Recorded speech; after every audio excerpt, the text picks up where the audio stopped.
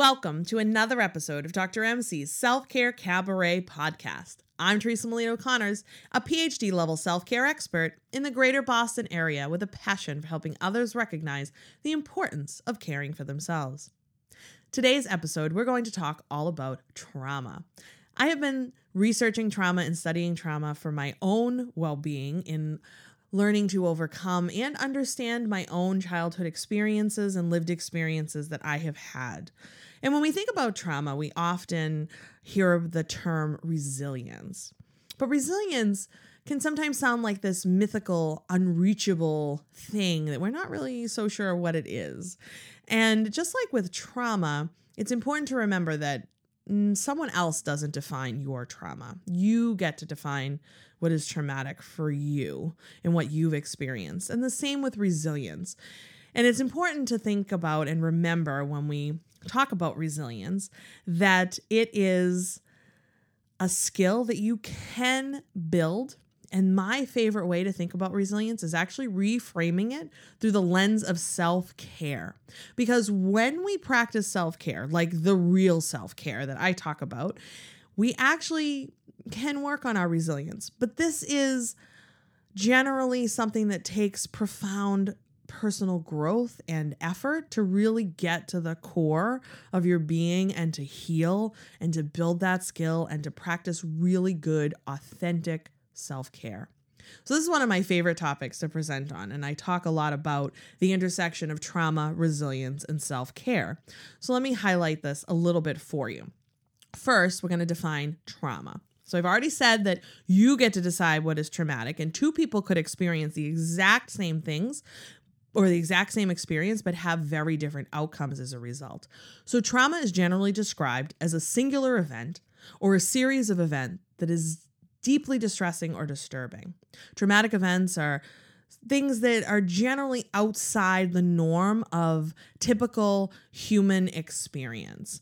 And you can even experience trauma by witnessing a traumatic event. And currently, as we continue to navigate the uncertainty of the ongoing global pandemic, we're all experiencing a collective trauma. And as you may have noticed, people are handling it in different ways. And the ramifications of COVID-19, are unknown. And we won't know for a while the full impact that this collective trauma is having on us and the world, really.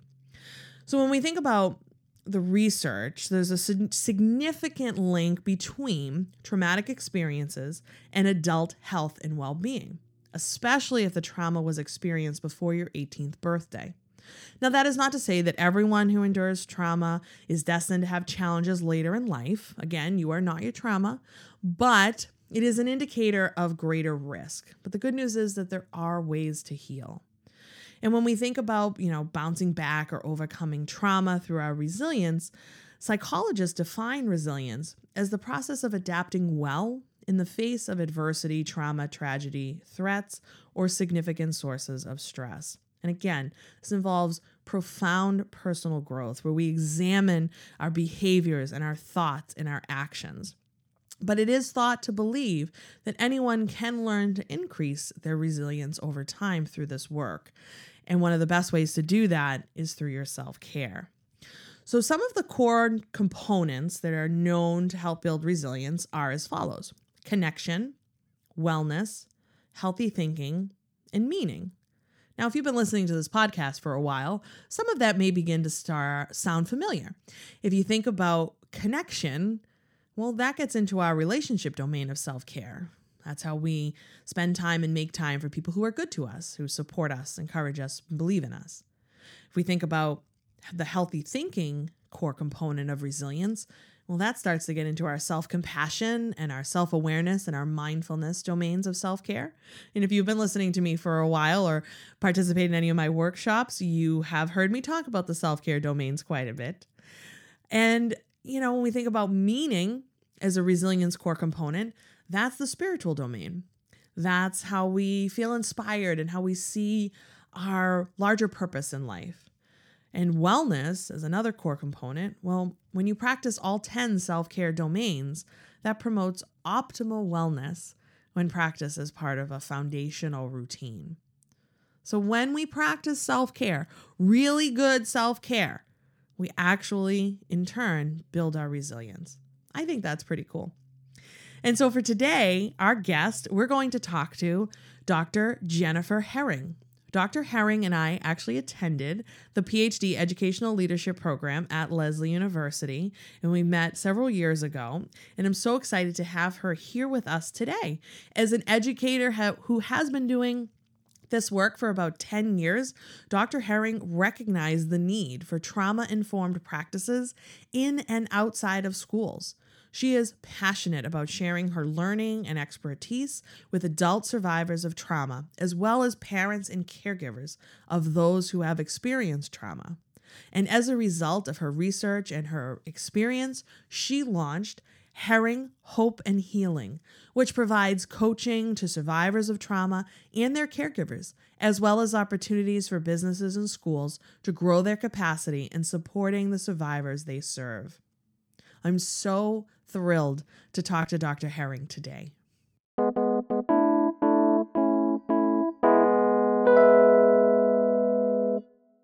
Thank you so much, Dr. Herring, for joining us today on the Dr. MC podcast. Thank you so much for having me. I'm excited to be here. This is very exciting. I did say in the intro how we met at Lesley University throughout the doctoral program, which is very cool. Made some great connections during that. Yeah. So I typically like to ask my guests right off the bat, how do you like to practice self-care? Oh, so for me, this is actually something that I'm still learning and being really intentional about. I actually had some health issues during the pandemic, and a lot of that I believe was due to stress and just the nonstop of life. And so, like some challenges with blood pressure, with my kidneys, it just was very scary. And so I've learned kind of how to, for lack of a better word, kind of dig deep within myself to figure out what are the things that make me feel happy, calm, kind of zen, and just fill my space and my environment with those things. And so I learned that I love nature, which Cool. I'm a city girl. I grew up in the city, so that's really unexpected. So we, in looking to purchase our home, I really wanted to be in a town that was kind of quieter, kind of out of the city environment. And then once we found our home, I realized I really like animals. So let's get some animals. So right now we have a couple of parakeets that you might hear in the background. I do hear some parakeets in the background. They are very talkative. And we are, also, preparing to get a couple of puppies. So I don't know. It's been a joy to really rediscover who I am, and to really understand what makes me feel calm outside of, my family, my children, my husband, just really setting an environment and atmosphere in my home that is very, just very intentional in calming me down. I also love to get manis and petties. Me too. I'm also a woman of faith, so I'm very involved in my church, and that keeps me grounded and centered as well. So beautiful. My goodness, you touched on several domains of self-care that are, really important. First, you talked about having some challenges with some dis-ease in the body, maybe from pushing yourself too much and not managing your self-care. So I applaud you in recognizing that and really digging deep to figure out what's going to be best for you and what makes you happy. I love that. And you talked about getting outside nature. So powerful and so healing. I'm a city girl too. And it's like, oh my God, like it's awesome. And it's just wildly underutilized. Even just a couple of minutes can be amazing. And I think, I think also another thing I forgot to mention is natural sunlight. Like I really took that for granted, especially the space where we were living in prior to moving here didn't have a lot of natural lighting. And so I really wanted to be intentional about like large windows, letting sunlight in every morning. Every morning at sunrise, it's usually me and my son that are the first to be up. And so I try to like open up the blinds and make sure like we're all getting that natural lighting. And it's really rejuvenating, and it does something to, psychologically, it really just kind of helps lift you up, especially if you're not looking forward to the work day ahead. So Facts. that's something that I've learned to value as well. Yeah, no, that's really important and great self-awareness. And of course, like mani-pedis are nice, but we know that that's not like the real meaning of self-care. But of course, like you can indulge and treat yourself. Yeah. But we really want to get more into like the things you were talking about, like your environmental domain, like what's important to you in your space. Yeah. And you talked about your faith. That's, the spiritual domain is also very important. That can look very different for different folks depending upon, what religion they practice or whatever they believe in, but that's a really important piece too, that you kind of have that domain as well. So you got it all going on, Dr. Herring. That's awesome. I love it.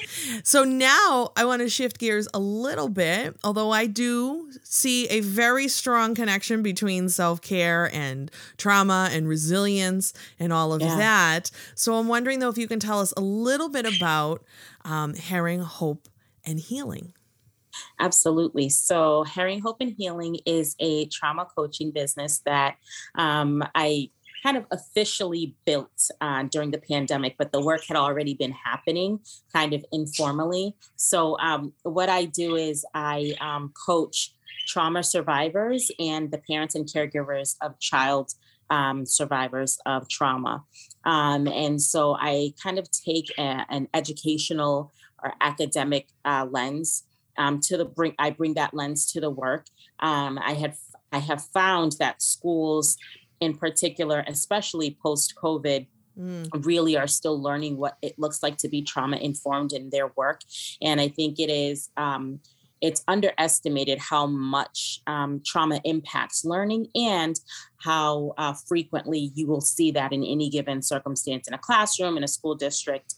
And so my passion is in really giving service providers, educators, and parents and caregivers the tools and skills necessary to support students who have survived trauma, as well as adults who are now recognizing kind of, I think in this time, in this generation, there's a lot more. You had mentioned, self-awareness. And I think that adults in general, especially young people, have become more self-aware than I recall, maybe 10, 15, 20 years ago. And so really kind of creating an opportunity and a space for that self-awareness to kind of be built upon and to give individuals an opportunity not to experience clinical therapy, because there's a difference between therapy and coaching, right? Sure. But just having someone to partner with them and walk them along their healing and their recovery journey.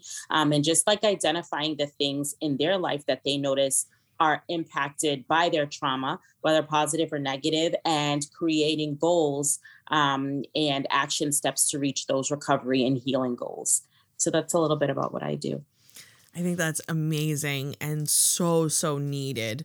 I've done a lot of workshops. I have a passion also with helping folks kind of overcome trauma and working with that and helping schools develop trauma sensitive practices within their classrooms and really coming at their teaching from a trauma sensitive or trauma informed lens.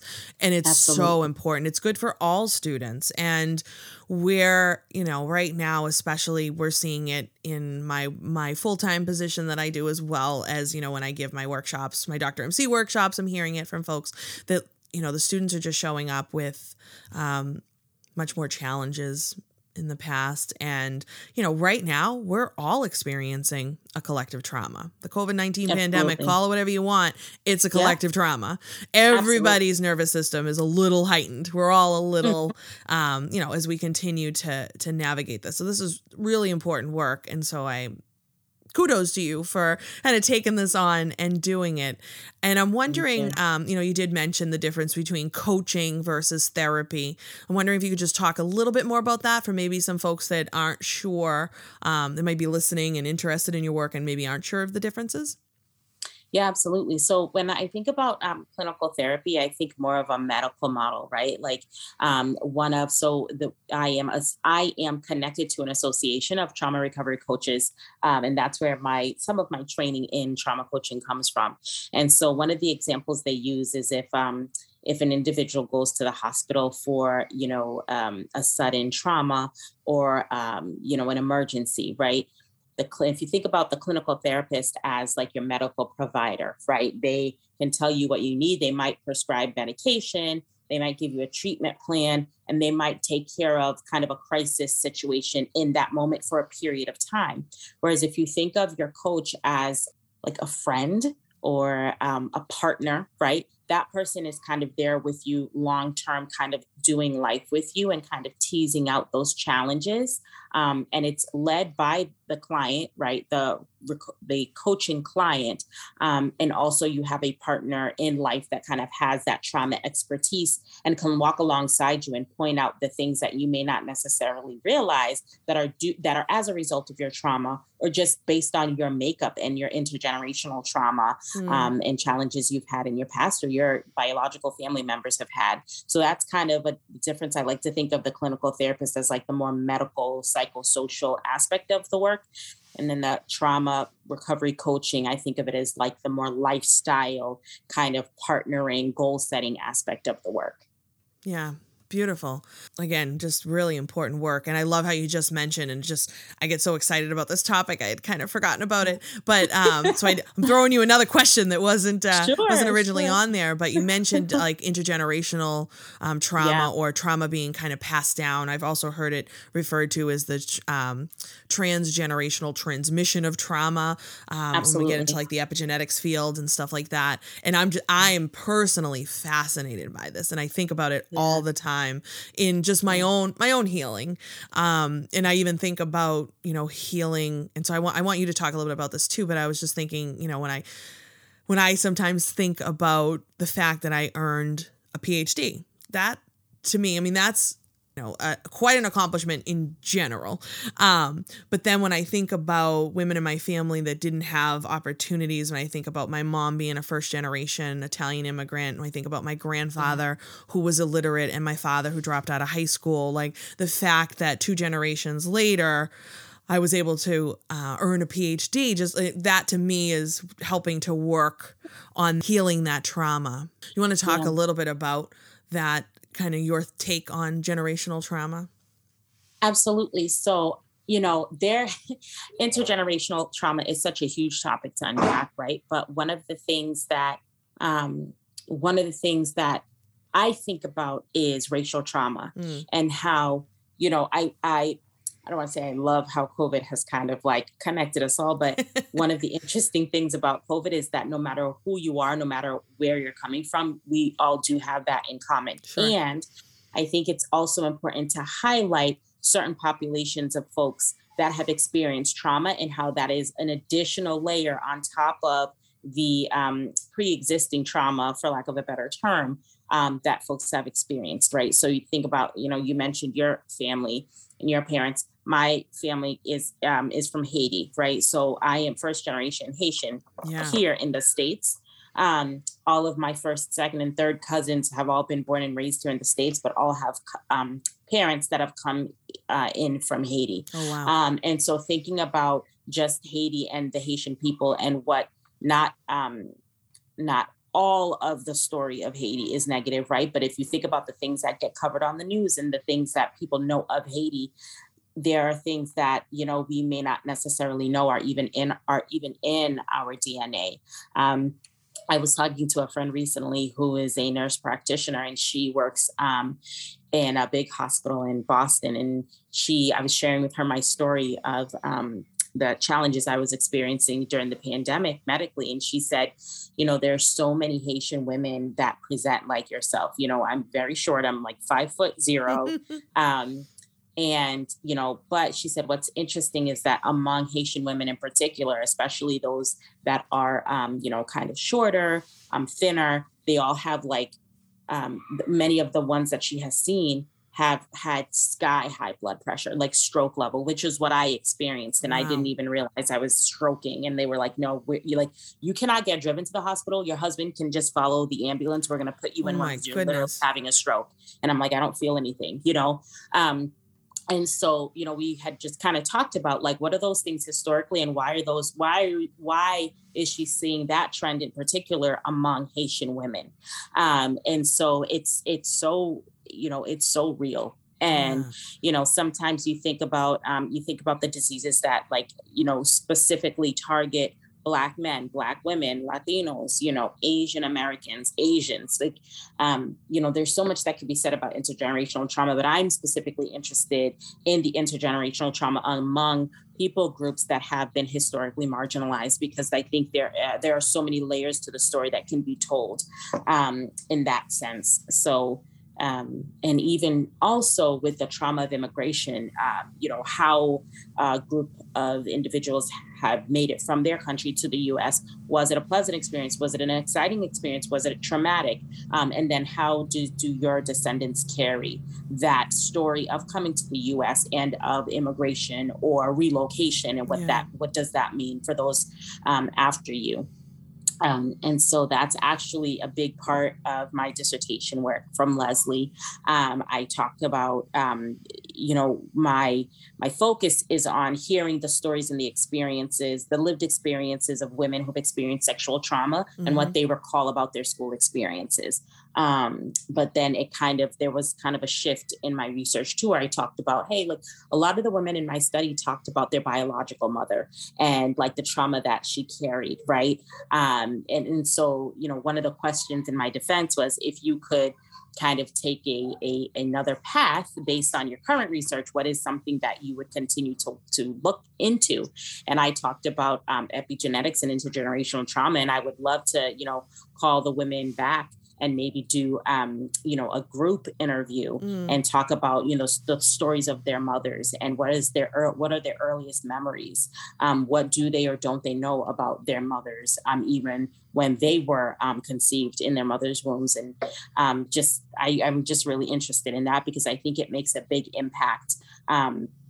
I listen to a podcast almost weekly, and this one woman talks about her adoption story, and how even when her mom was pregnant with her mom was contemplating abortion, right? And so regardless of what your politics are Sure. on that issue, I just think it's really interesting and really quite fascinating that she says that she really struggled with like rejection and abandonment issues, because it's almost like somehow she knew that she wasn't wanted by her biological mother. And so talking about my faith and, spirituality, I definitely believe that there are things that go beyond the physical world that we can't see or we can't touch, but we can feel. And I think those things are just as real and significant as the things that are tangible to us. Yeah.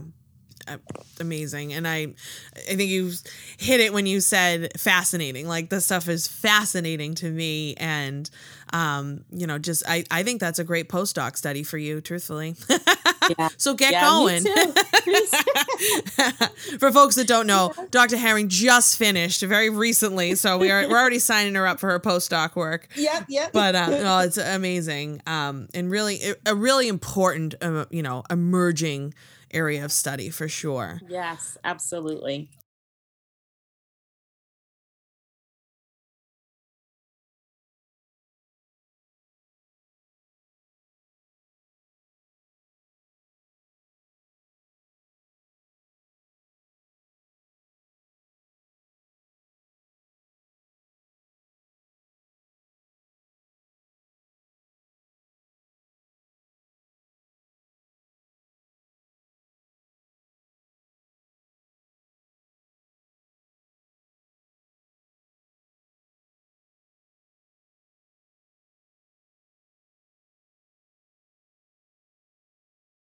We've talked a little bit about folks, what everyone's experiencing and how things have just been challenging as we continue to navigate the pandemic and scary things on the news.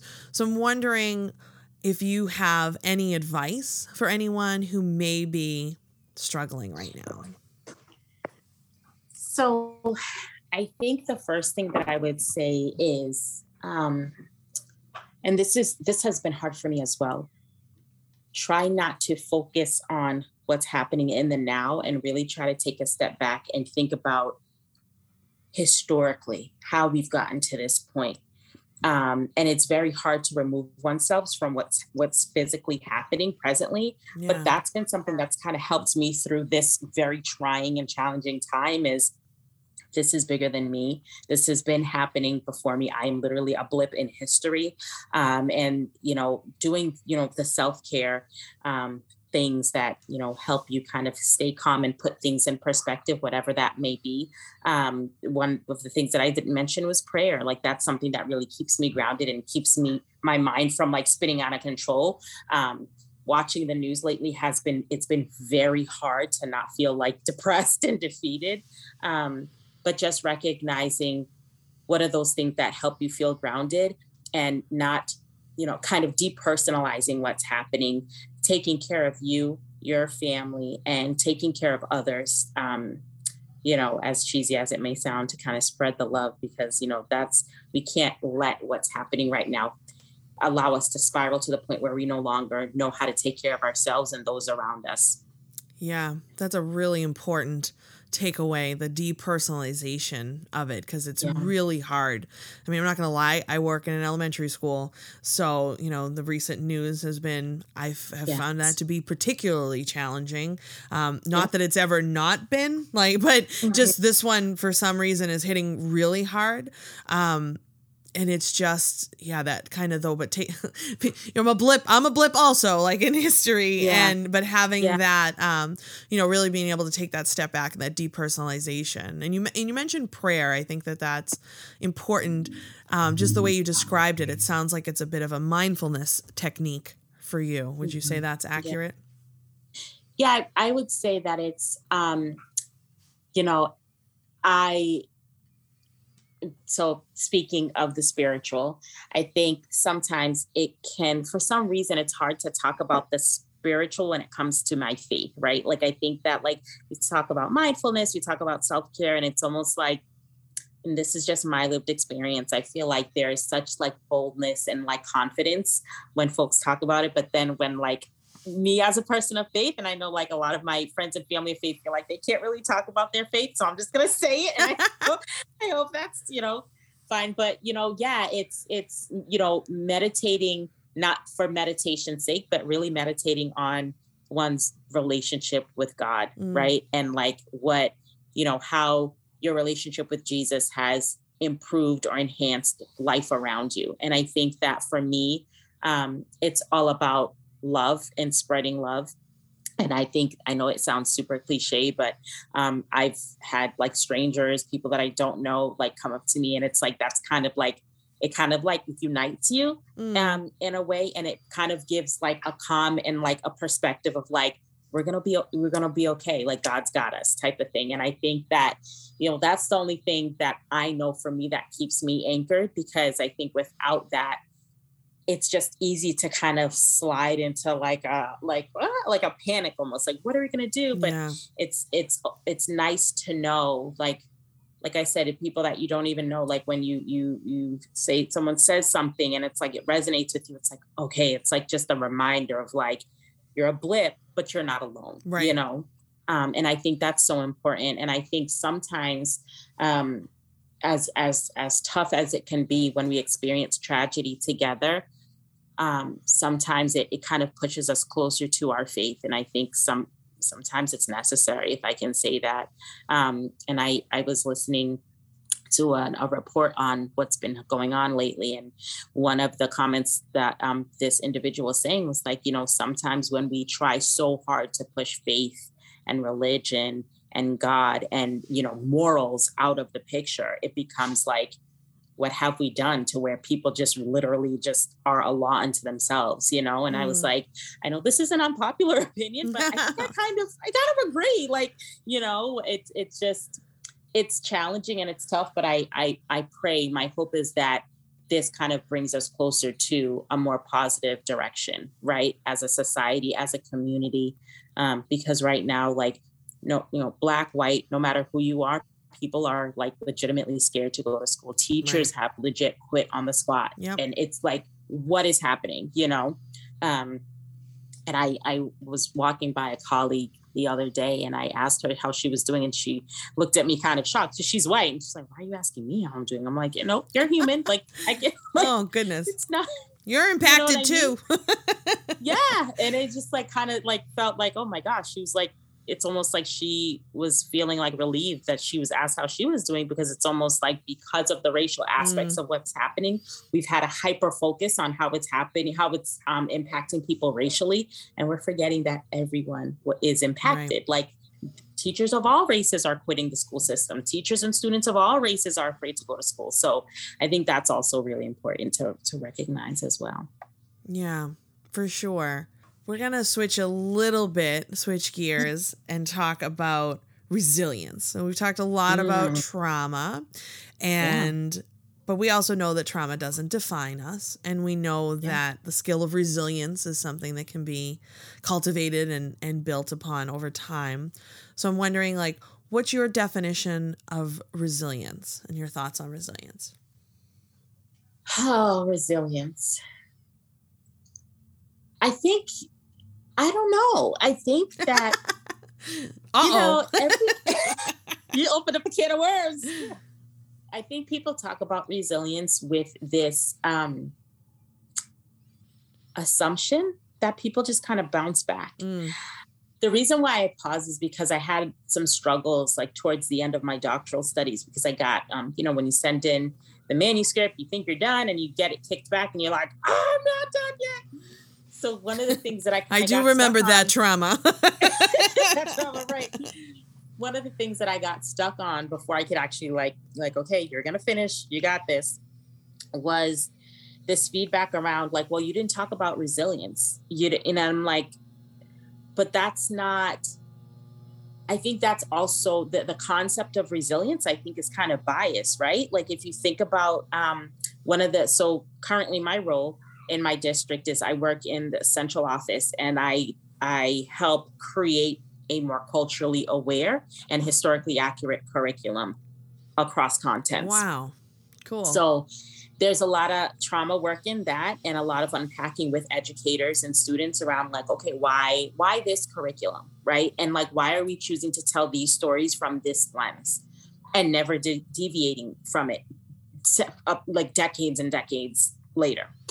And so one of the things that came to mind is, this is just for me, in my personal lived experience, I feel that the concept of resilience is kind of biased, because what that says is it's giving this assumption of like, yep, you're going to get through it and you're going to be successful and you're going to move forward. And yes, that definitely happens. But I think for me, resilience on a Black girl, for example, might seem like survival, right? And like overcoming. But really what's happening is we're learning to live with the trauma in our bodies, and we're learning how to mask it and like push through it and keep going just in spite of, right? Okay. So I don't know for me, I know that everyone is resilient in a sense, right? Like kids are resilient, but I think like the older we get, especially as women or women of color in dealing with trauma, I don't know that I have a clear answer as to what resilience looks like, because I don't think that we are necessarily as a people in a place where we can like truly and genuinely be resilient. I think we are surviving. I think we are owning our trauma. I think we are learning about our history and pushing forth in spite of, and hoping that life is better for our children and our grandchildren. But that's something that I'm still working on in my own mind and in my own practice, is like, what does resilience look like? And is resilience what the survivor has defined it to be? Or is resilience what the observer or the researcher has defined it as? Yeah. Very important perspective for sure. Yeah. And I feel like resilience is one of those terms that gets thrown around a lot, and nobody's really sure exactly what it means, but you hear that like, oh, you can build resilience. Oh, okay. And like, I've done research on like, resilience building practices and things like that. And I certainly, we haven't talked about this yet, but we'll go there right now. When we think about how we measure trauma, with the ACEs score, your adverse childhood experiences, which for our listeners, if you don't know, is it's a survey. It's how we measure. It's 10 questions of things that may have happened to you before your 18th birthday, and you get an ACE score as a result of that. So then we think about our resilience score, and in the interest of full disclosure, I have a very high ACE score, which is not great. That means I've had several traumatic events before my 18th birthday. But my resilience score is also really high when we look at, there is a resilience survey that wasn't necessarily designed to be the answer to the ACEs, but that's how it's been used.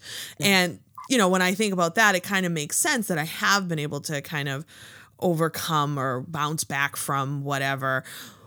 But that wasn't easy. that wasn't like an automatic or a given that happened. And so I think we have to, remember and remind that there's profound personal growth and turmoil and healing and really deep work that has to go into kind of, I guess, getting that resilience built up. It isn't just oh, cool, now I've just bounced back. It sounds so easy. Right. Yeah, so that's great. I'm curious, how we probably should have asked you this earlier, but how did you actually get interested in this work in general? So, if you're willing to share. Of course. So I am a sexual trauma survivor as a child. And so long story short, when I had disclosed to my mom what was happening, we had immediately moved out of our house and we ended up living in a domestic violence shelter. That shelter I actually worked at straight out of college. And I did some work around trauma, human trafficking, and all of that. So then when I began my studies at Lesley, I became very passionate about education. And so I started teaching. In the midst of kind of that transition, I was working with a program that served girls who had been trafficked. And I was a life coach for those girls. And our job was to kind of be like a traveling case manager. So I was at a school collaborating with a guidance counselor about one of my clients. Unfortunately, there was a video that surfaced about with this client in particular, with her and multiple boys in her class. Oh. The guidance counselor said, well, she'll be fine. You don't have to worry about her. If you watch the video and you look at her facial expressions, she's actually enjoying it. What? Oh my God. And so I was like, I gotta get into education. This is not good. And so, oh my goodness. Yeah. And so, like I said, I went into teaching. I went through my graduate studies at Lesley. And then kind of my personal story around the trauma and my challenges with academics. It was difficult because I think people assumed I was a straight A student all throughout school. I wasn't. I really struggled, but I was compliant. I was well behaved. My mom was super strict Haitian woman. If your grades were struggling, as long as you don't misbehave in school and nobody has an issue with you in school, you're fine. Right. And so I think a lot of it was, my combined experience between my work in the shelters and the youth programs, my personal experience and my academic experience, and really kind of merging the need for trauma coaching and cohesive educational supports and services. And, kind of retelling the accuracy of history in our curriculum and helping, because that's one of the challenges that I noticed is that students who've experienced trauma, it's exacerbated in school when you're learning a curriculum where you don't see yourself reflected. Mm-hmm. And so it's not about centering necessarily all Black and brown voices, right? But it's if we're going to tell this story, let's tell it from multiple perspectives and let's be historically accurate as to what actually happened. Yeah. And so that is the perspective that I bring, and that's where my passion comes from. I never wanted to feel like I had to let go of my work in education for the sake of trauma and be a clinician, but I also did not want to forsake that aspect of the trauma work for just academics. So that's my work now, is kind of bringing those two worlds together, empowering educators, empowering survivors, and really kind of working alongside folks in that work. Yeah. No, really important. And thank you for sharing, that. Cause I think it, you know, I think these are the things that make us who we are and how we, when we're kind of destined to want to help other people and be kind of programmed to be those guiding lights that we can, like, I love sharing, and like, I'll be painfully open to people and tell there's things they don't even want to know. Me too. just cause I'm like, well, there's no sense. Like, I'm not gonna not share my story when it could help someone else. Because why would I withhold that information if I could help someone? And I know that, that took a long time to get there and be willing to talk about, certainly. But now, it's powerful. And it also, I don't know if you feel like this, but it continues to help me heal as well. Definitely. So it's kind of cathartic in a way, when we are open and willing to be vulnerable. So thank you for the work that you're doing. So, last but certainly not least, I want to know where folks can find you. So if you want to give us all your info and how we can connect with you. Absolutely. So you can find me at Herring, Hope, and Healing, all one word, Herring, Hope, and Healing @gmail.com. It's herring like the fish, hope and healing @gmail.com. My website is hhhhub.com. So Herring, Hope, and Healing, 3 H's plus a 4th H, ub.com. Awesome. And that's the website. So great. Yeah. And we'll make sure that all that's in the episode notes and links and whatnot, so folks know how to connect with you, because this is important work. Yeah. We'll maybe throw some other resources in there as well for folks to be able to connect with you. And thank you so much, Dr. Herring, for being with us today on the podcast. Thank you for having me.